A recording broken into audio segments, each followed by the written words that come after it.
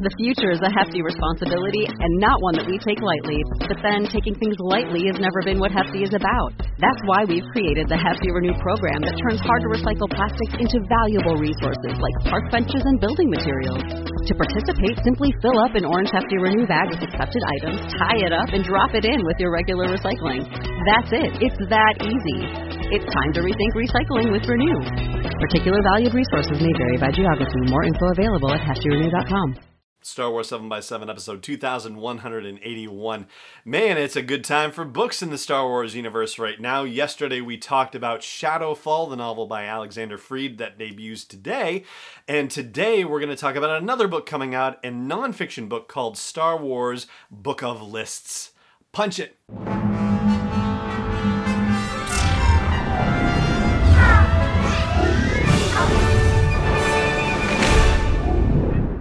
Hey Rebel Rouser, I'm Alan Voivod, and this is Star Wars 7x7, your daily dose of Star Wars joy, and thank you so much for joining me for it. So, Star Wars Book of Lists came out today as well. Shadowfall's out, and please check out my non-spoiler review of Shadowfall in yesterday's episode if you are interested in hearing more about that. We will talk more about Shadowfall, but I didn't want to forget this one because this thing was rather impressive, and I have to say thank you to Becker and Mayer for sending me a digital review copy to check out. Here is the deal with Star Wars Book of Lists. Star Wars The Book of Lists takes a fascinating look at the galaxy far, far away through trivia culled from both on-screen and off over the history of the franchise.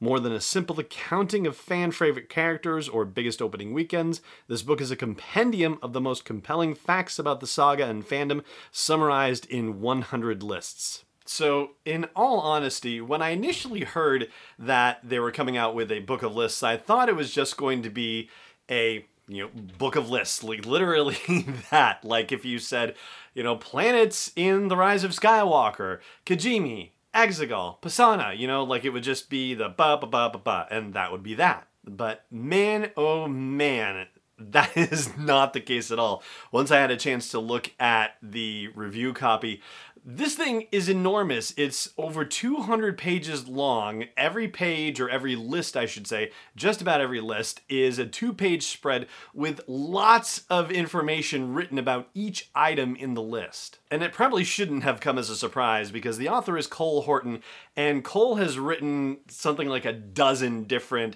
reference books in the Star Wars universe. And so it's something to which he is well accustomed and has done a spectacular job over the years, and this is no exception. And from the trivia side of things, I really do enjoy trivia. I know a lot of folks do, and I think that what we tend to think about a lot of the time with trivia is, the kind of questions where you can snap answer it right, and that's a demonstration of Star Wars knowledge. But this is a different kind of trivia. Most trivia I think we talk about when we talk about trivia is limited to things that happen within a specific movie, right? Or within a specific TV show, within a specific episode, right? But this kind of trivia is actually trivia that goes across the movies to the entire franchise. It's sort of the final frontier in trivia, if I can borrow from another franchise for that. Then just to give you an example, one of my favorite lists in the book is the list of things about which C-3PO is worried or stressed or agonizes about. And you already think that 3PO worries about a lot of things, but man, when you actually see the list, it's actually one of the lists that there isn't a lot of descriptive for because ultimately it's just such an incredibly long laundry list.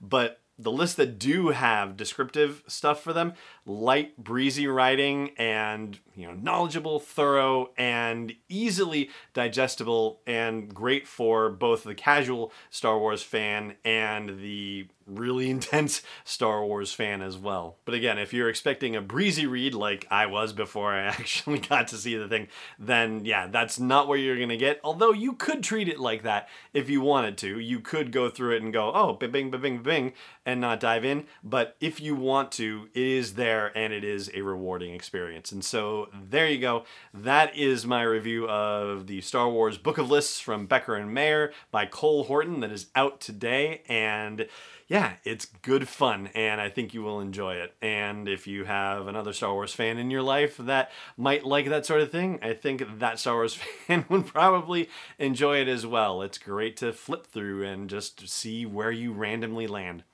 That's going to do it for our episode of the show today. Thank you so much for joining me for it, as always, and may the Force be with you wherever in the world you may be. Star Wars 7x7 is not endorsed or sponsored yet by Lucasfilm Limited, Disney, or 20th Century Fox, and is intended for entertainment and information purposes only. Star Wars, the Star Wars logo, all names and pictures of Star Wars characters, vehicles, and any other Star Wars-related items are registered trademarks and/or copyrights of Lucasfilm Limited or their respective trademark and copyright holders. May the Force be with them. All original content is copyright 2020 by Star Wars 7x7. We hope you love it.